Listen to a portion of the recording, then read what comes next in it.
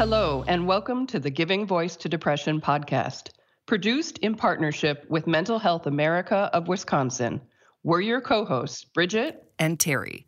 Each week, through intimate, candid conversations with guests, we explore different perspectives on and experiences of depression. We keep it real because the illness is real. We keep it hopeful because there truly is hope, in spite of what depression tells you. We are not experts or therapists. We are sisters and best friends who live with depression and have learned that hearing others speak openly and without shame makes it easier to believe depression is a common and treatable illness, not a personal failing. You are far from alone. Hello, Bridget. Hi, Terry. We're going to start this episode with a quotation because it reflects our guest attitude so much that, well, we just had to. It happens to be from Elizabeth Edwards, who dealt with a lot of hard things very publicly, including her fatal battle with cancer. She described resilience as accepting your new reality, even if it's less good than the one you had before. You can fight it. You can do nothing but scream about what you've lost, or you can accept it and try to put together something that's good. Our guest today is Stacy, a woman of resilience. She says she has no good choice but to be. We met her in the Giving Voice to Depression Facebook community, where through her comments she makes it clear pretty much daily that she benefits as much from offering comfort as she does from receiving it. And that's why she's sharing her story here today. Depression is one of the most common mental health problems facing people with chronic pain. According to the American Pain Foundation, about 32 million people in the U.S. report to have had pain lasting longer than a year. And on average, 65% of depressed people complain of pain. Stacy speaks to both.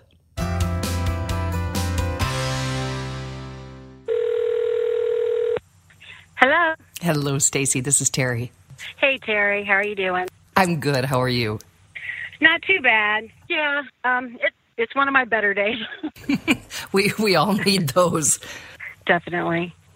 So I want to start by thanking you because you have such a good spirit and heart that you are so supportive on our Facebook community page. And when I told Sarah, who is the other person you know from there, I told her that we were going to be talking tonight. She said, I want to make sure I say it right. She said, Stacy is committed to her health and ours. And I just loved that. Oh, and it is so true.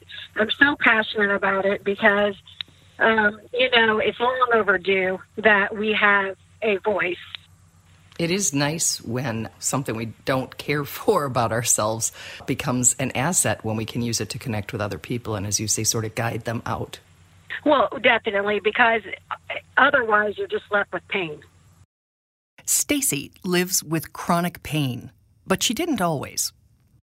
Because I was that type A personality who had to have everything perfect and, could do everything at my job and keep my house nice and do everything.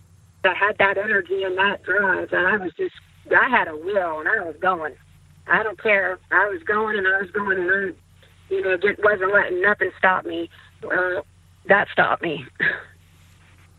And it fell apart because everything that ever happened in my life, I always just stuck and ran. Not ran from it, but just, got to keep moving on, got to keep moving forward.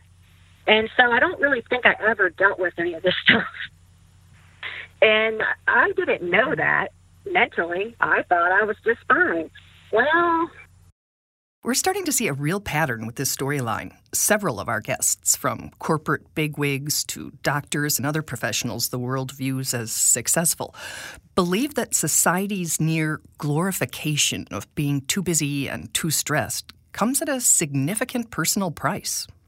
I actually went to college, and I studied psychology, and I got a 4-year degree, and I wanted to be a therapist.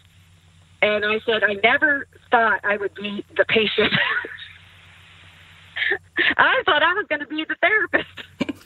I don't mean to laugh, but Hearing you laugh makes me laugh. It is okay to laugh. It is okay to laugh because, it is a serious topic, and I have been through it all, but you just have to laugh. And I know there's some days that I can't laugh. I mean, I know what's ahead of me. I'm already dreading the winter. Stacy describes herself as having had 21 years of active major depressive disorder, as well as painful fibromyalgia, severe allergies, and other illnesses. Winters are worst for her. Absolutely, and it has only gotten worse through the years. And the only real break I get is about summertime. Summertime is it kind of calms down the fibromyalgia, calms down the depression. I live in chronic pain even in the summertime, but it's the difference between a 5 and a 10. Who really wants to live at a level 5 pain? Nobody, but I'm willing to take it because most of the time it's higher. And when I do have the so sorry for Stacy days, and I do have them sometimes, I have to say to myself, you know what? You have improved. It's been small, but you've improved. I have blessings, even though I have all this too, but I do have blessings. And those things are what keep me going and keep me grounded. And, plus there's just something in me that just doesn't give up. And, I'm grateful for that, but it never occurred to me that I was not going to get better. In describing the close relationship between pain and depression, Mayo Clinic says, sometimes pain and depression create a vicious cycle in which pain worsens symptoms of depression, and then the resulting depression worsens feelings of pain. Every winter, I literally crawl out feeling like, I don't want to live. I don't want to live. I can't take this anymore. How much more of this can I do? And finally, I looked at my family and I said, I can't keep doing this by myself. I said, I have to find somebody that can help me. And I said, no offense to you guys, but this is way above your pay grade and mine. And they were like, yeah, absolutely. And so thankfully, I finally found a good one. And by good one, do you mean a good therapist? Yes, that's what I mean. Stacy has tried a number of therapists over the years. And I think I'm just so physically and mentally tired of fighting. But you can't be because you still have this and you have to keep going. And so that's, where the therapist has come in for me, because I literally Googled, what do you do when medicines have not helped you get over your depression? And then it said, if you have major depressive disorder, which I do, it said that you should have a therapist, like cognitive behavioral therapist, and that's what I look for. Some of the places she looked were less successful than others. The last one, it was just somebody that my hairstylist went to, and she's like, well, she helped me, but then I'm thinking, but you don't have all the issues I have. And with each ineffective experience, Stacy would get turned off on the whole idea of therapy and wait a few years before trying again. A pattern which she says delayed her recovery. The therapist I have now had a whole bio about her, like how long she's been doing it and how she helps people, with depression and anxiety. And I'm like, that's exactly what I need. I thought I was just going to introduce myself to her and just have her on standby for, the winter. But no, I've been pretty much, seeing her on a regular basis. And it really helps, because what she is teaching is about mindfulness and, not letting our minds go on autopilot where they just go on and on and on and on. And it's not good. So, she's teaching me kind of how to, recognize that and to stop it and to try to redirect. And, some days I'm better at it and some days I'm not. Another thing Stacy's working on in therapy is acceptance. And I just, I said to my therapist, I would think I would be used to it by now, but I guess really it's because I really haven't accepted that this is really my life, if that really even makes sense. Because I keep just fighting and fighting and fighting and fighting. And some of that is good, but some of that's also keeping me sick because I'm never in today. I'm never in the moment. And so, so that's the stuff I'm learning. And, excuse me, the fighting, do you think that that's part of what wears you down and wears you out? Absolutely. Like one day, my therapist asked me, do you wish things were different? I said, all the time. I said, I can't stand it. Right. And she said, do you think having that idea and that feeling wears on your body? And I said, yeah, you're right. It does.